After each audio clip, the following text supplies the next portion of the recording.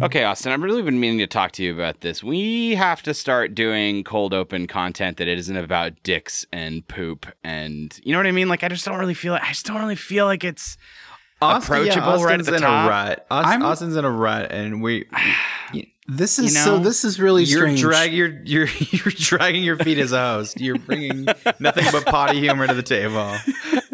See, this is really strange because we're just talking right now. We're just having locker room talk as boys. Like, this isn't pre-show content necessarily. You wouldn't dare air this, would you? You're the one who edits the show. You're the one who combs through our discussions and picks out the savoriest morsels. So I don't really think I can be faulted here. You wouldn't betray the locker room fraternity, would you? The sacred code of boy talk? Between boys only? Look, is it my fault if the only time that we're animated, I comb through and it's like, yeah, did you get the synopsis? Yeah, no, I got that. Oh God, I'm having a really tough time. You heard about poop and dicks though? You heard about poop and dicks? Is my dick funny if it wears a clown hat? You wouldn't believe what happened to me. I pooped right on my dick today. Long ago in a distant land.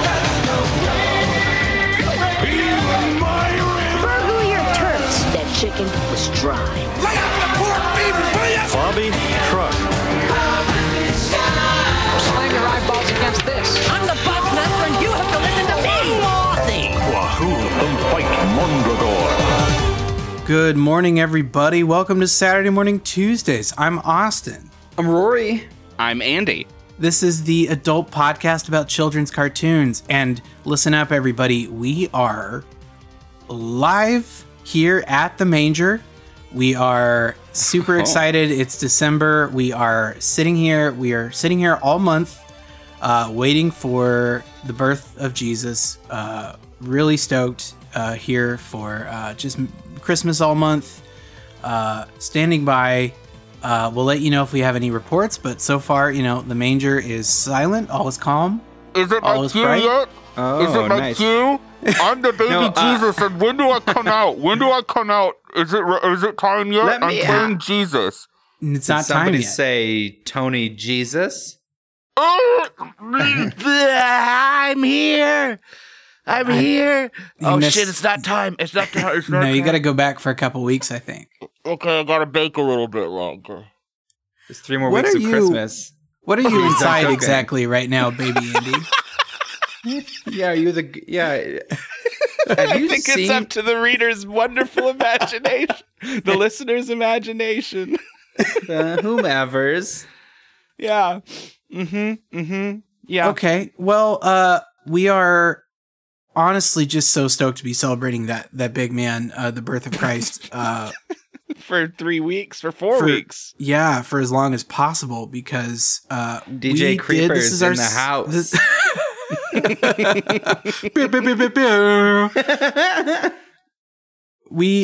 This is our second week of our Advent calendar special, where it is an excuse to go back to some really just comfort shows that we have watched already, maybe very briefly, and kind of thought, I want to see more of that. That seems fun. Yeah. And actually, I noticed something today. What's that? This is interesting. We did not plan it this way, but the 2 shows that Rory picked, which, if you recall, last week were... Oh, I said if you'll recall, but then I can't recall them. What were they? It was Galaxy Rangers? Yes. Galaxy Rangers and... Shit, oh Ninja my God, Turtles. I'm blanking. Ninja Turtles. Yeah, so those 2 we watched in 2018. Austin has picked 2 shows that I won't name yet for we got to pull them out of the Advent calendar, but they're both shows that we watched in early 2019. And next week when it's my 2 picks, they're 2 shows that we watched in 2020. Well, isn't that fun? Although, and to be fair, 4 of the shows were kind of a consensus, right? We sort of only needed a few people Sure. But you know, spearhead. Yeah, but we still picked whoever was the champion of those episodes, the one who's got the most skin in the game. Austin had strong feelings this week, I think. Yeah. Austin says, Wahoo. man. Oh, we got to bleep that. That's going to be bleeped because that's giving away, right? That's giving away what the show is before. You've given away Now, secrets. what I will say, What I will say I can give away, because it will not reveal what the shows are, is that both of these shows did feature a spooky tomb prologue. Yeah, you're doing kind of a Halloween episode for us here on Jesus' birth month. It does feel that way, strangely. But you know what? Resurrection is spooky. That's Jesus related. So I don't know. It sort of counts. But look, the point is, we had some real fun today, and I can't wait to dive right in. I'm handing you the advent calendar, Austin. Okay. All right. I'm going to pop open. I'm going to just like smell it a little bit. Just see if it's chocolate. Ooh, is that the whiff of the 90s I smell? Yeah, early 90s. I pop it open and... To fight Cybron and his evil Bioborgs, Jack Hollister becomes Sky Surfer 1, leader of the Sky Surfer Strike Force. Crazy stunts. Sliced ice. Air Enforcer. Sore loser. Okay, you heard it. Where were you? Do you remember, everybody, when you tuned into our show and we started telling you about how this is the one where you're gonna get 2 weeks of shows?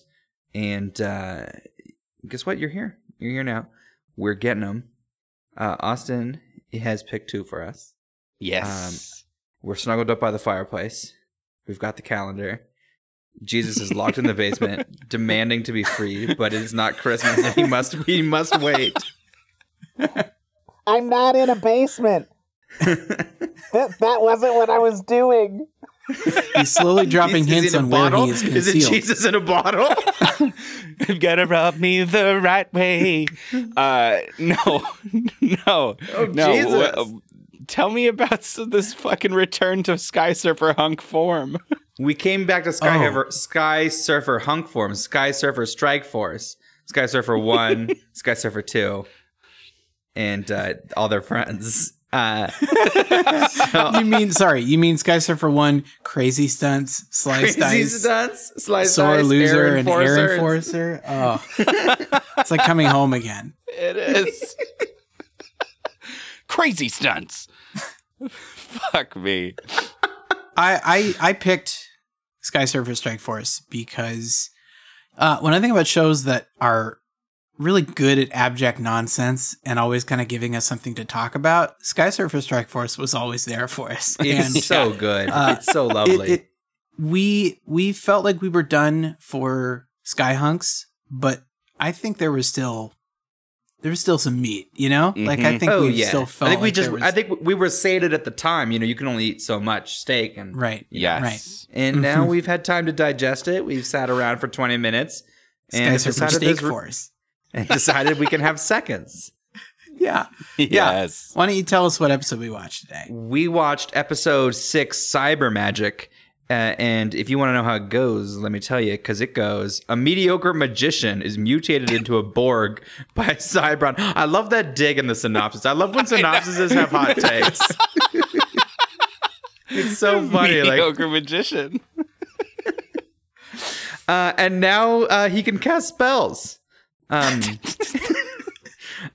Cybron, the magician is tricked into stealing a mystic mask. All right, we're doing a little passive voice. I like it. I like it. The Strike Force battles him to reclaim the mask, but Cybron claims it in battle and threatens to destroy the city with it. So picking these episodes was tough because, one, Sky Surfer Strike Force doesn't have a lot of synopses published for all of their episodes, and it's hard to get a hold of all their stuff. And so it's possible there were sillier episodes out there that we haven't seen yet. Mm-hmm. But I went with this one. I was torn between another episode that wasn't quite as funny, but it had a lot of Dr. Five Eyes, which I think you'll remember is Rory's number one sweetie. He has 5, Austin. Yeah. He's got 5 eyes. So he's Rory's number 5 sweetie. and it is his head. Yeah. And Yeah, but I'm kind of happy that you chose this one. I can't speak for the other one. We did get a hint of Dr. Five Eyes, just like a dash. Just a kiss. But this one, this fucking magician character, he really added a lot to my experience, I think. It did. I know. I saw that low rent, like close-up magic magician, Billy Ace. His name is Billy Ace. Mm-hmm. And he does just parlor magic, like show magic in a top hat and a big flared collar and a little, shitty magician suit. Yeah, but crucially, he does it for patrons at a dive bar who really don't want to be watching magic, it seems like. Uh-huh. No. It's a bad gig with a bad person, and both him and the patrons don't want to be there and are in outright hostility towards each other. Yeah, and those patrons are also all the members of the Sky Surfer Strike Force and about 2 other people in the bar. Yeah. No, it's like the best line of the episode is right at the beginning. This drunk patron is getting mad at Billy Ace, and Billy I don't know. Billy chucks a bird, a dove, at this drunk heckler, and the guy stands up. Such a funny use of magic. Weaponized doves are going to come back later in this episode, so take notice. But as the patron starts getting really pissed, Air Enforcer shows up and says, "As Shakespeare once said, if ye do not liketh the act, ye know the wayeth out." And I don't think that's Shakespeare. I think you'll find if you Google it. I think you'll definitely find evidence that he spoke that way. Was that from As Ye Like It? No, it's not from the plays. That's just what he would walk around whispering to people who he let the play out. If ye doth not liketh the act, ye know the wayeth out. We also have to jump back in time a moment because there was a little preamble. Like we mentioned, the first of our spooky tomb prologues for the night. We have this like white explorer and his like Egyptian partner who are exploring, I guess a mummy's tomb. And the guy pulls the mask off and is like, "Cool, a mask." And then his friend is like, "No, you must consult the hieroglyphics. There's a curse on it." Before the power was the curse, beware the one who wears it first. Yeah, and so we learned very early on that there's a curse on a mask, and the mask does not become relevant for most of the episode. No, so about 10 minutes after that happens, no mention, suddenly Billy Ace looks at like the leaflet and he's like, "Oh yeah, I forgot about this." Like as if calling attention to the audience who also definitely forgot about their over dramatic setup for a thing about the Egyptian king Totema, the very real king Totema, and his spooky mask and his curse mask. Yeah, it's a really strange it's a strange way to set this episode up, because with a setup like that, you'd think it would be, the entire episode. And it would play into, like, I don't know, the return of the pharaoh or something about the power of the pharaoh. And it's really just set dressing that doesn't go anywhere. In terms of poor setups, that's one of them. There's a second, which is that we find out that all the Sky Surfers are at this bar because Sore Loser's sister asked him to check up on this magician who I guess uses close-up magic to steal shit. And I guess maybe she wants them to kind of like scare him into not being a criminal anymore or something. Yeah, but like we never see Sore Loser's sister. And we never know why Billy Ace is important to his sister. And his sister comes up precisely twice, at the beginning and at the very end. And as like a bow tie, as like oh yeah, my sister took care of that or whatever. It's like, what? What the fuck? Anyway, yeah. So the important shit is that when they're at this bar, they get attacked by Cybron's Bioborgs. And in the process, Billy Ace is like, "Oh, villainy looks pretty dope, and I want powers." And he hitches a ride with them back to Cybron's lair and sort of does an elevator pitch for like, "What if I could be a Bioborg?" And like that's why the episode happens. Yeah, and his whole pitch to Cybron is that he can do magic, which is not, is technically true in the sense that he can do stage magic, but Cybron seems to like fully believe. It's hard. It's unclear exactly what Cybron takes from that. Okay, but we have to drop this line. It says, What makes you think you can succeed where my Borgs have failed? Magic! Very well. Oh, yeah. Come on, Ron. Come on, Cyber Because you Ron. can pull the scarf. You can pull out a scarf. Well, like what? He can do those good doves. Those good doves out of the places. Yes. So he gets put in a big box and gets injected with biogas, and he returns as Abracon, The thick magician. the thick tan magician. So his only real visual change, other than against a nice thickening, is he's now tanned, but not just tanned. He has these like score marks on his hands and chest, like he's been griddled like a breakfast sandwich. I literally wrote down like he came out of a toaster oven. Yeah, it's so weird. Oh fuck. Yeah, so now he's wearing the same outfit, the same dumb magician outfit, except he's thick and swole and tan like a waffle. And He does, yeah. He's got waffle coloration. like he's been dipped in He's like an cyber Eggo, syrup. like he was a frozen waffle at the start of the episode, and now he's a nice crisp Eggo. Give that about a minute and a half under the broiler. Ooh, baby. Now it could do spells. Like with my Eggo. So now his plan. So like I mentioned before, this is the part where I'm sorry. Oh, do you remember that commercial? The Yes, Lego My Eggo commercial? Uh-huh. Yeah, I do. Are we going to do this right now? We were. We were until you got so fucking... You were such a jerk about it. You got so terse. I guess it's the no-bit zone.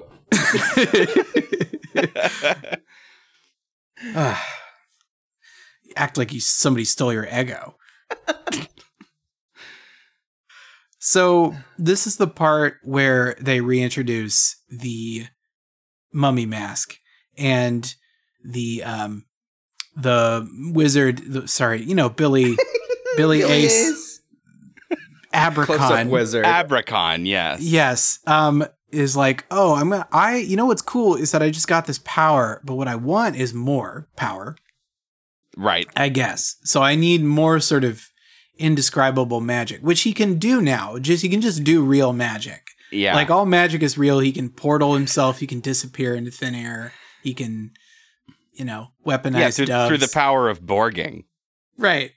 Right. And so he goes off to this like museum showing of the mask, and he grabs it, and I don't know, at that point, the Strike Force, right? The Strike Force figured that this fucking magician nerd would show up at a place where an Egyptian mask would be. I guess that's a logical leap you can make, and so they've been there as well. And so there's a showdown. He tries to run off with the mask, but he can't in this first attempt. Instead, he does sort of like a Naruto shadow clone situation, and they attack him, and he poofs. And the real one got away, but the fake one had the mask, and so they bring the mask back. And at this point, he is desperate and calls Sore Loser on his car phone. And yes, and he tells him to meet at the top of Liberty, which I guess is supposed to be the top of the Statue of Liberty, but it's kind of an odd way to like meet me at the top of Liberty. Like it doesn't seem like you'd talk about it enough to sort of shorthand it. It's lived-in world building, Andy. So this is how the people in this world sort of describe the Statue of Liberty. It's NYC slang. Yeah, yeah. Meet me at the top of Liberty. And yeah, it's obviously a trap, and he attacks Sore Loser with like 50 doves. Yeah, he's like hanging off the face from the crown viewing platform. And just in time is Sky Surfer 1, who comes in, and then he gets attacked by the elevator cables that have been made magic. And by the way, just as a side note, the Statue of Liberty does not have an elevator that goes all the way up to the top. No. So that's wrong. Myth busted. Myth busted, you fuckers. Respect our Lady Liberty and her elevator positioning. And so I don't know. It's a bunch of nonsense here. Yeah. And ultimately Abercon disappears, but we're left with Sore Loser just slowly getting pecked. His fingers getting pecked by these terrible evil doves that I guess have just been radicalized against the Sky Surfers because they're acting independently. These fucking white nationalist doves. No, it's ridiculous, and it's not even worth talking too much in detail. But the end sequence results that Cyberon gets a hold of the mask through some switcheroo situations. Yeah, it's like in an airfield. There's an airfield. Yeah. There's a couple workers at the airfield going like, careful, this thing's worth more than our jobs, which is just a sad thing to have to say about a mask. It's like maybe true, but like that's awful to think. This is worth more than my life. It does get at one point the briefcase that the mask is in gets grabbed by is it Crazy Stunts' like whip gun? Does he have a whip pistol? Yeah, because he's the cowboy one. Yes, he's the cowboy one. But the I'm sure the violence mandates at the time create some kind of whip shooting gun where just a long whip emerges from a pistol and sort of grab whatever. That's very funny. It really, really is. But the best stuff here. Cyberon gets the mask, and back at his base, he's making, Abracon. I don't want to call him Billy Ace anymore. His name is now Abracon. It's his bio name, his Borg name. And he makes Abracon put it on first, and he's like, so you fear the curse? Curse? That's an old wives' tale. And he puts it on, and his face explodes, he and gets he dies. A curse load to the face, my dude. Cyberon says, you should listen to old wives. Just got cursed, bitch. Maybe you should listen to old wives. I do like the idea that the curse can just go to some rube and then you can just wear it over your cyber face after with no consequences if you sort of had somebody else take it. No, I like the idea that Cyberon has like a secret shadowy council of old wives he consults for all of his evil plans. Tell me your tales, Crones.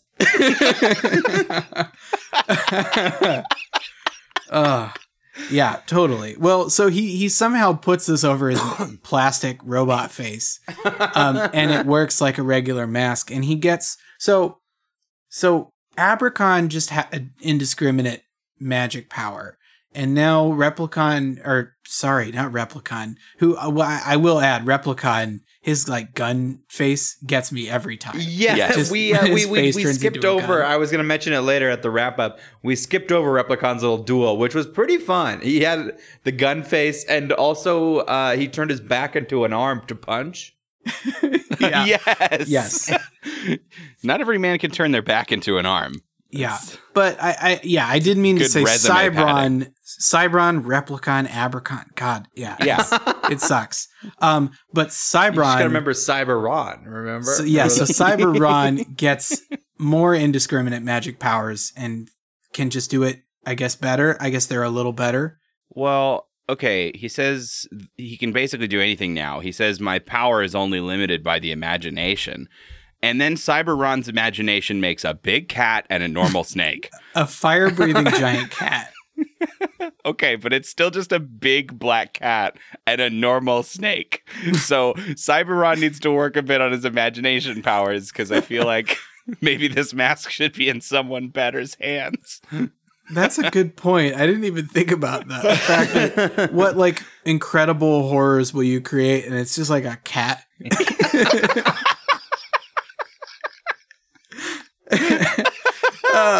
So, I mean, I don't know. It resolves. Sky Surfer 1 defeats him and he destroys uses his the remote mask. powered flying jet ski and knocks the mask off. And the real question is whether or not Billy Ace died at the end.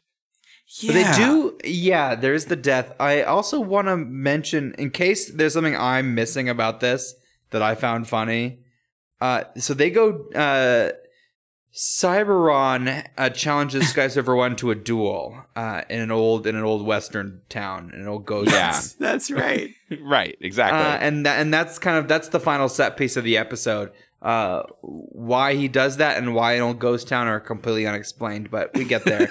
And then the camera pans by a shop called the Leadnard, and that is also completely unaddressed. Why? Yeah. What is a Leadnard? Is that any? That's nothing, right? I googled it, but I didn't come up with anything. So.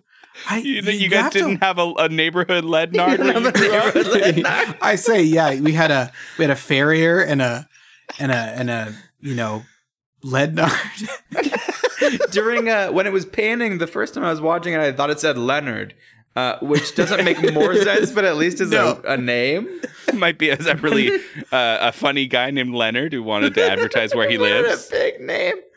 But the final the coda we're left with is where the Skysurfers say, "Man, I wonder about Billy Ace. I wonder if the curse had any effect on him." And they say the curse, it was a killer. So, which combined with the shot where we saw him definitely die 3 minutes ago in the episode. And then we say, the curse, it was a killer. As a joke. And then we cut to a shot of Billy still alive and performing to more bar crowds who hate him. And I have to wonder if that was a studio note.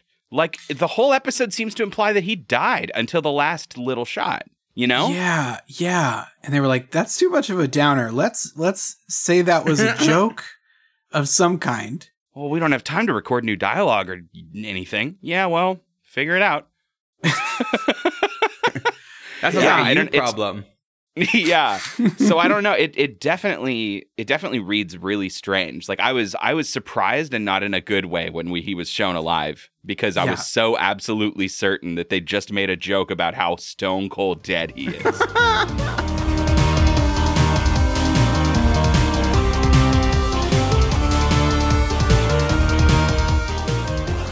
Hey, Austin. Yeah, Andy. I've got a really, really, really neat new ad. We're getting kind of a very high profile announcement here on our podcast exclusively, and I would love for you to do it for us. Can you do it? I'm incredibly excited to do this. Yeah, because they just announced the new Star Wars movie, and it's Star Wars Episode 10, A Dracula's Kiss. Yeah, you've heard it here first. This is the exclusive. We got the exclusive on this, and you guys. Star Wars Episode 10 of Dracula's Kiss, unprecedented in many ways. But look, here's the deal. So, J.J. Abrams, he's back. He's bringing us another one. Here's the thing. So, Disney didn't necessarily give him the blessing. Like, Disney doesn't actually know yet. Oh, okay. So JJ is kind of doing, he's always been about like guerrilla filmmaking and kind of like trying to get back to that like Super 8, make the film, make the film kind of roots like Spielberg. Do you think this is a Cloverfield flick? Well, no, you idiot. This is different. I'm going to tell you why. So what Abrams is doing is he is just making Star Wars Episode 10 of Dracula's Kiss without Disney knowing, because once he starts and once they kind of see what he's doing, they'll get it. So it's a Deadpool situation. Yeah, exactly. Yeah. So that's start ballsy. doing it, and then it's really ballsy, but nothing but the best for J.J. Abrams, the filmmaker who gave us the incredible Return of Emperor Palpatine. Mm-hmm. He put the plane on that island. Remember he did that too. Yeah. And so. I can't really, the way he's super tight-lipped about spoilers, so I don't want to go too much into the, what the Dracula's Kiss could refer to. Sure. And with the Star Wars universe, it's sort of hard to say, but we do have confirmation that Christopher Lee, who is Count Dooku, is returning from the grave as Dracula. Is returning as the Count. And so we are speculating that there might be some sort of connection to him kissing me. Didn't he actually play Dracula? He did play Count Dracula. He's known for Hammer horror films and playing Dracula. So, it's kind of all sort of tongue-in-cheek reference, I think, to Christopher Lee's past of playing Dracula. So that's incredible. I'm so excited about that. Mm-hmm. Yeah. So, JJ, I'm excited to share your secret, and it's coming out. Whether Disney wants it or not, they might sue and might tank the whole thing, but I think they're gonna like what they see. Because in it, I do get to kiss. I get to kiss. Kiss Dracula. Yeah, no, that's going to be really fun for everybody. He'll kiss you right through the screen. I'm sorry, Austin. It's not going to just be you. But no, we'll see. That's not what JJ told me. That's not what JJ said. Thanks, Austin. There is the third of their Dracula series completed. A Dracula cycle.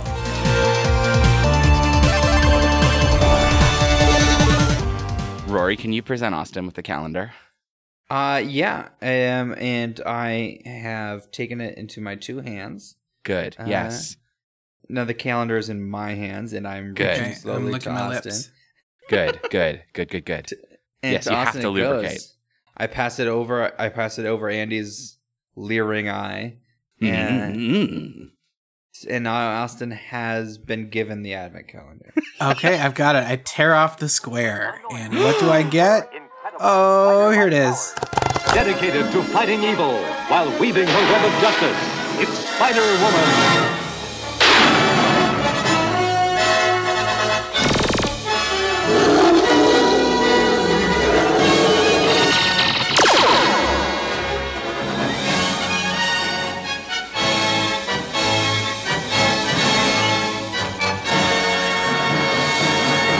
That's right.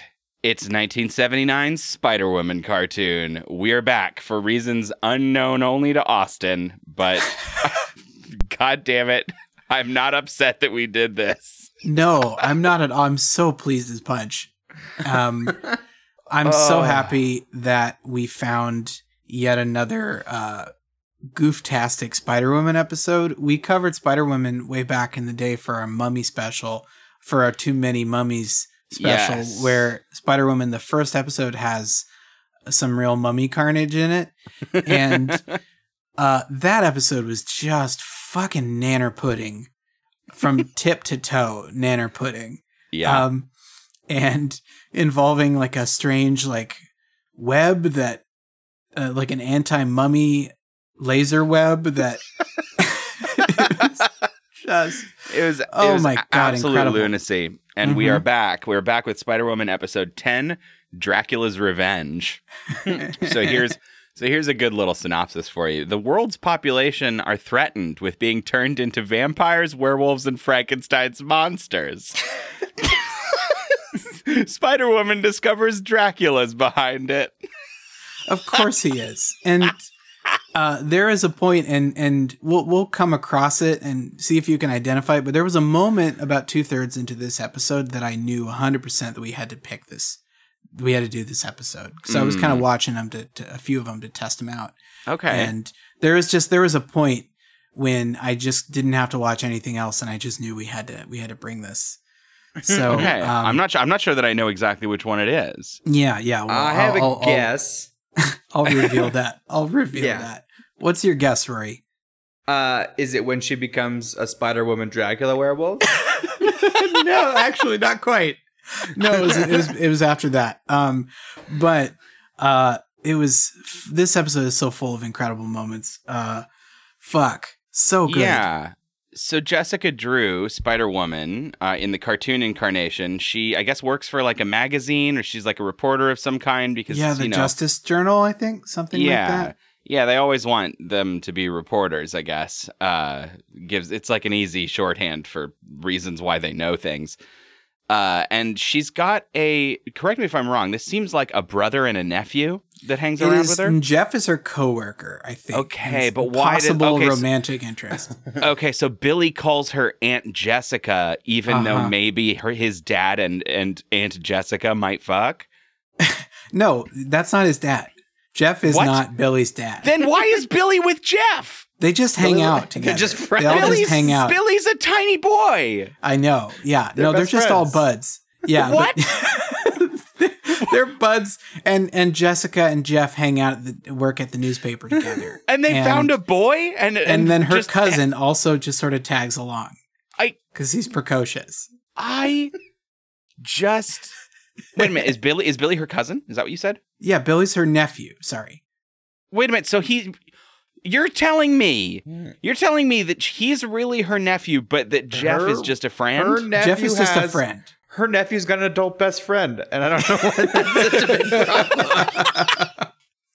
I'm pretty sure, if I remember the other episode I've seen before, I'm pretty sure that Jeff is just fucking wild to me. These relationships do not read well on the screen. Yeah. Well, and the other troubling issue is that this entire series is just Jessica Drew gaslighting her friends and family members. Because she's still the masquerade that she has going on is so it's completely unexplained. Mm-hmm. Like she and leads actively them on this hampering her job, like both jobs. She leads them on this wild goose chase, kind of for no reason, only to sort of keep the illusion alive that she's not Spider-Woman. Yeah, I guess. It's completely maddening because and this happened before in the first episode we watched, where Jessica, in order to keep up the fantasy that she is not Spider-Woman, she jumps out of a helicopter and convincing Jeff and Billy that she has died. She's just got because she to needs to sort of fly and get off somewhere else as Spider-Woman. Like, this is insane, Jessica. Tell them your secret. Or it just doesn't stop bringing matter. them on missions. Yes. Okay, yeah. So this is unconscionable to me. So let's give a teeny bit of framing context. She is trying to see a movie with her nephew and his adult man friend that she's interested in, I guess. And so she has, first of all, she's in Transylvania or Romania or whatever we want to call it. Grimania, I believe. Oh, God, they do say Grimania, don't they? Yeah. Fuck me. So she's in Grimania. Two Grimanians have broken into Dracula's crypt for no reason. In the prologue, in another Spooky Tomb prologue. Yes. Their names are Victor and Gustav, and apparently they're the first people with the bright idea to break into Dracula's tomb, which is perfectly just nice, incredibly obviously labeled and untouched in 1979. Also, I do want to jump right back to, this will be for your other podcast, for Infinite Backlog, but we have seen before Marvel's, early Marvel's confusion of the Romania, Transylvania area with Germany. Right. And just kind of deciding it's Germany. And it's decidedly not. Yeah. So we have Victor and Gustav. Fucking A. And so. Yeah. Their discovery. So what's so funny is they discover a tomb that is clearly in all caps labeled Dracula. And they act like this is the first time it's ever been discovered, and they're going to earn millions by charging people to come see the tomb of Dracula, which again is clearly labeled. And they go inside and the tomb is just sitting there and shit. All right. Well, he's here. And they free him, and he says he's been trapped for 500 years. Yeah. Hang on to that number because I'll have some questions about that after. Okay. Perfect. That sounds great. Jessica Drew is here for some reason. I don't know how she got the memo to be here. It's just the show. It's it's absolute cartoon logic. For some reason, Spider-Woman is already at the tomb hanging out, and at the hidden tomb of Dracula. Yeah, I think she has some kind of telepathy. She gets these visions of her form of spider sense. She seems like a prophecy. Yeah. Mm-hmm. Right, that's right. So she sees Dracula come back and then is like, "Oh, you know what? You know what time it is? I got to meet up with people to go see a movie." Even though that's a horrible idea because Dracula's loose. She goes into the movie and gets like 10 minutes into the movie and goes, man, I really shouldn't be here because Dracula's loose. I guess I gotta go. Fucking runs out of the movie. Yeah. Yeah, Dracula wasn't like subdued in any way. He's just off lasering people. That dreaded Dracula's at it again. Dang Dracula. There is a wild, harsh cut to Dr. Van Helsing having a dinner party. And one of his dinner guests, seemingly apropos of nothing, in casual conversation, says this whole sentence. But Dr. Van Helsing, aren't you afraid of the curse Count Dracula put on your family when he was entombed 500 years ago? And he's like, nah, dog. No, not at all. And then Dracula's there. Yeah, it was fine 499 years ago, and it will continue being fine. Yes, for the 800th time, I answer this every day as we sit here in this castle and have dinner parties, and my generations of family members before me. Everything's chill, you guys. It's cool that we're still living in Dracula's castle, and he's not going to come back. But of course, Dracula returns, and they're just squatting in his house. They are just living like hedonists. Yeah, yeah. I think it's at this point that we have to talk about the beams. Yes, we got to talk about the beam form. Well, the werewolf beams or the vampire beams, or just the vampire beams spider first. Beams? Yeah, first we have the vampire beams. So apparently we aren't going to be allowed to show people biting other people in this 1979 cartoon. So Dracula turns people by beaming them. Yeah. He uses hand lasers. Yeah. So as Dracula goes off, now he's gotten some other vampire friends that are that were at their dinner party. He's going off to go find a wolf man. But in the meantime, Jessica comes back to the movie, and I just want to say, so this is weird to me, but the movie they're watching is called Alien Spider, and the show came out in 79 or 80, depending on their release schedule. And there's no way this wasn't a reference to Ridley Scott's Alien. Right. And it's really weird to see those two things referencing like each other. Yeah. Because this show feels ancient. And Alien feels so modern, like so ahead of its time. And this show does not feel like it came out in... This feels like closer to Speed Racer than it does Scooby-Doo. Like this feels like older than Scooby-Doo. Because it's for sure. really poorly made. Uh-huh.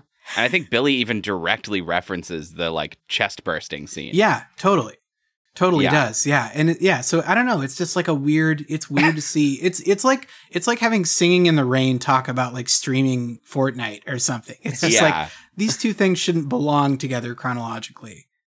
Yeah. Fortnite's way too cool. Fortnite's so cool. It is at this point that she, knowing the dangers, knowing that Dracula can turn you into a Dracula with a laser gun from his hand, she decides that her nephew and man friend need to be within harm's reach. Which is a phrase that I guess I just made up on accident. And she takes them to Grimania. I don't know why she would do this. Tell me why she would do this. Just to go back to the tomb, the scene of the crime. She could go on her own. She could fucking go. Also, she knows she's going to have to turn back into Spider-Woman at some point. Like, she's just in her civvies, like, and immediately putting herself into more trouble. Like, it doesn't... If they were, like, pressuring her, it'd be like, come on, take us with you, please. Take us with you, Jessica. You never go let us do anything fun. Like, all right, fine. But no, she just volunteers it. I think she wants to hang out with Jeff, and she brings her nephew along, and then is like, hey, why don't you invite your adult best friend? Oh, fuck. But it's also odd when they get to Dracula's tomb, and it's got, a Dracula-shaped hole in the wall, and she wants to go explore, and they're like, hold on, toots. No way, Jessica. It's far too dangerous for a woman to go crawling around in a crypt. Billy and I will do it. Me and my child companion shall enter. Me and the boy will go. It's like T-minus 20 seconds when they land and when they get wolfmened. Yeah. So then they immediately get wolfmaned. These two civilians, Dracula's tomb has now become full of freshly turned wolfmen. Yes, because they Dracula all shoot beams. Because Dracula has gone out somewhere to, I don't know, the bayou or something and dug up a coffin that has a very handsome wolfman in it. Some kind of 1950s Frank Sinatra wolfman in like a powder blue, like 50s evening jacket. Yeah, Teen Wolf, this is not. No, and for some reason, you know, and of course he gets exposed to the moon and then he transforms. But like 500 years, was friends with this guy 500 years ago, and they're all in like blazers. Yeah. What? Yeah, why? man. Yeah. Why? Yes, so he's wolf. He's gotten the Wolfman. They wolf people up, and the Wolfmen wolf up Billy and Jeff. And now Jessica's like, shit. Oh well. Damn. And now Dracula needs to find the third member of their evil threesome, and they dig up Frankenstein's monster. Yeah. And if you thought Dracula beaming people to turn them into Draculas, or Wolfman beaming people to turn them into Wolfmen is ridiculous, Frankenstein's monster's little neck bolts glow, and they shoot beams, and Frankenstein's monster turns people into Frankenstein's monsters. So, this is the moment. This is what made you choose the episode, This is what made me choose the episode, was the idea that he uses neck bolt lasers to turn people into Frankensteins. And that's when I knew. Fuck, it's so goddamn silly. And on top of that, just before this, Jessica has been double zapped by the werewolf's eye beams and Dracula's hand beams, and she's become a combination werewolf Dracula. And in the meantime, she's like trying to fight the curse. And so she's like, must resist. She'll just drop into like, we have to clip drop. There's an evil force growing in me. I've got to resist it. Must figure a way to get back to normal. I mean, I think it's an acting choice. I don't know. What's amazing to me about the way that it's delivered, though, is that her normal voice is completely unaffected. It's She's so like, normal. She just has this growl well, text. this sucks. I'm going to have to go find a lab so that I can turn myself back into a normal fucking Spider-Woman, I guess. So it's fucking wild. But she's furry now. Right, yes. Right. But she does find an abandoned Chromania research lab, I guess, downtown. And is able to get in there with some tubes and vials. Do some potion stuff. Do some potions. You know how reporters know all about potions and stuff, right? She could do some quick potion. Which I believe in the mummy episode, people were getting turned into mummies and like partial mummy sickness, and then they did potions to reverse the mummy sickness. In total fairness, having been reading some of the early Spider-Man stuff, Spider-Man's also a fan of doing potions. Right. Yeah, right. Yeah, but Spider-Man at least has a science boy. Yeah, he's a science nerd. He's a degree in potions. Yeah. And this is just a totally different like character background than Jessica has in the comics too. So like in the fiction they've created for this cartoon, I mean, anything is fair game, I guess, but it still doesn't make much sense that she can just have all of this deft potion skill. Jessica now has to hit the books, because she's got to learn more about these three ghouls, in order to grab them. Yeah, so she goes to the library and reads the public domain stories these characters are based on.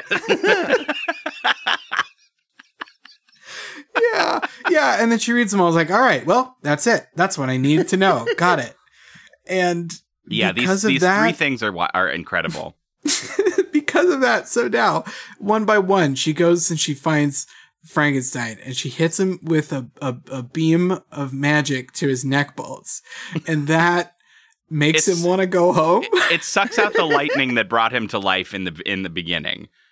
Right? Yeah. So it sucks out his like life lightning, and he's like, fuck it. And he looks tired and walks all the way back to his fucking coffin and sleeps in it. She gives him, seasonal effect. Oh, man. Might as well just go to bed. So it happens to all three of them. It does. Yes. It's incredible. Yes. Wolfman just runs off with no dialogue. Bounces. The way that she stops Wolfman is another just incredibly three-course meal kind of line. This is a well-established part of Jessica Drew is that she can cause spider eclipses. Right. In which case, all I have to do is create a spider eclipse. And then she does it, and we don't really know what she did. No, it looks like a dark cloud. Did she summon flying spiders to get in front of the moon? It is so unclear what happened.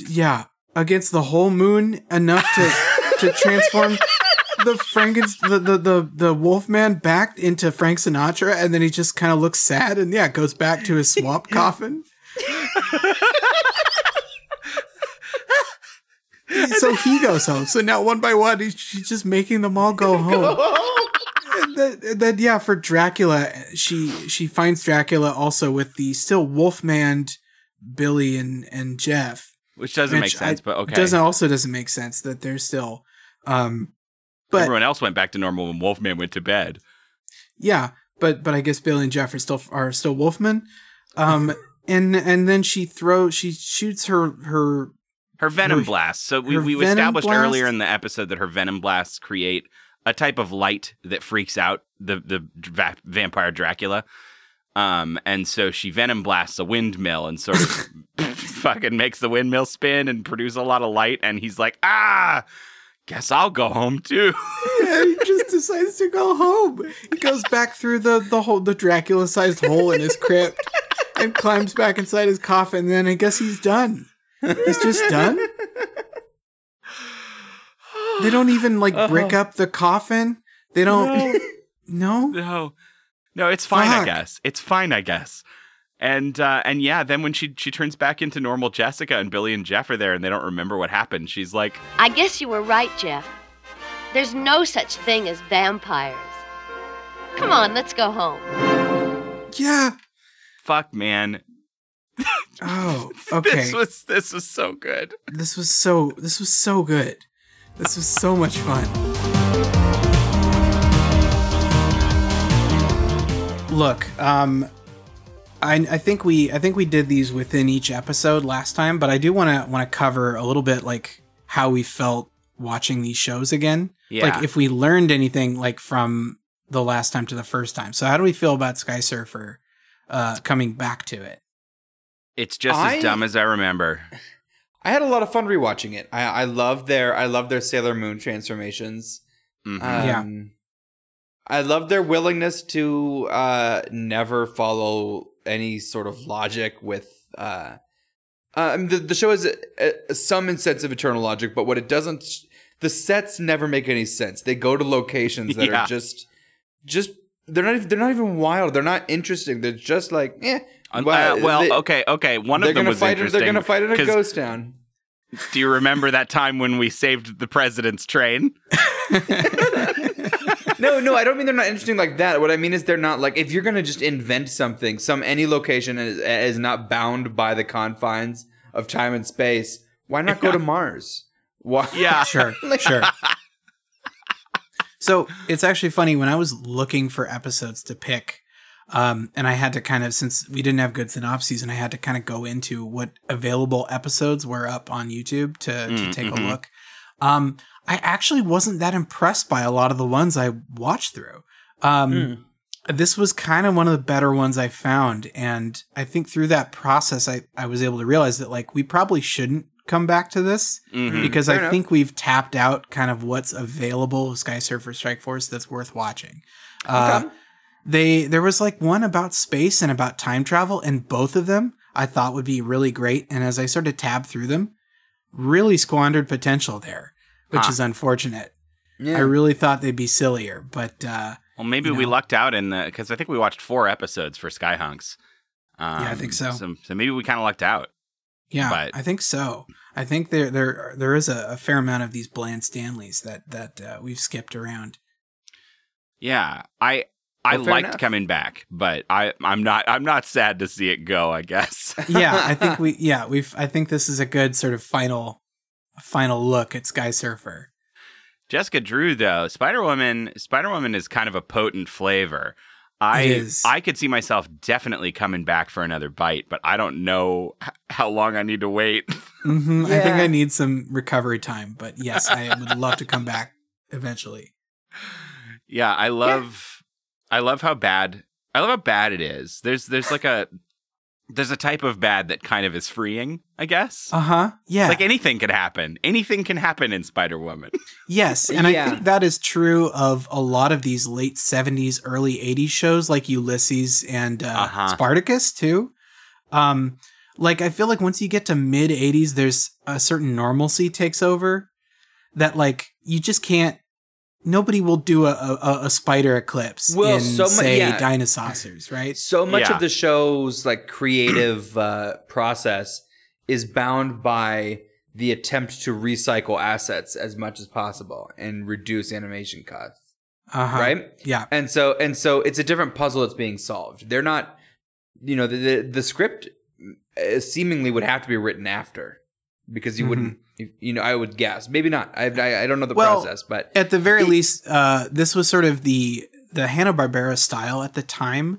That Scooby-Doo style was all about cheap shit, so they could get it on TV because animation wasn't outsourced at that time, and they had to produce stuff, and it cost a lot of money.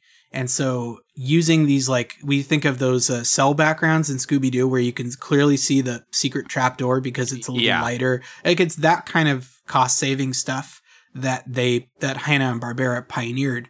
And so we see a lot of that here in Spider-Woman, too. So, yeah, I mean, you're not wrong that this was, like, about saving cash and not really doing anything too exciting. It's a puzzle, and weird shit comes from people trying to fit these parts together. That doesn't happen in a more streamlined process. Mm-hmm. Sure. Yeah, and I like this show. I think it's definitely like a bigger swing. When you look at something like the Fantastic Four, I've never watched a full episode of the Fantastic Four show from the 60s, but they are both saving way more money and kind of being a little too like slavishly accurate to the comics. It's basically they're doing Fantastic Four comics, and it's like as few frames a second as they can fucking manage. It's like, very little moving on screen. If we can get them standing still, that's dope. So it is kind of fun to see something in the middle, before a Sky Surfer happens, where there's just like constant set pieces and craziness, but like we're still clearly, I don't know. It's a fun middle zone to be. I just don't like the content as much. Totally. I just can't believe we got werewolf eye lasers and Frankenstein neck bolt beams that turn people to Frankensteins. That's nuts. That's so nuts, and I can't believe we watched that on a television show. Yeah. I think Jesus is pleased. I think. Yeah. You know what else is nuts is the miracle of his birth, and we still have a couple weeks. So Andy, hope you still got your juice boxes and you're still kind of packed in there. I should have enough air. The air seems kind of nice, a little stale, but maybe a couple more weeks. Okay, well, Jesus doesn't talk yet, so hang in there. Fuck. And Jesus definitely doesn't swear. It doesn't say the curse word either. Let Jesus say fuck. You heard it first. Let Jesus say fuck. We are excited to keep this Advent calendar content going. Next week, we're going to have Andy emerge, I guess, and give his picks. And we're going to watch his stuff and just keep on rolling with this Christmas energy because we love it so much. And I think we're going to have to, as Jesus says, see you next Tuesday.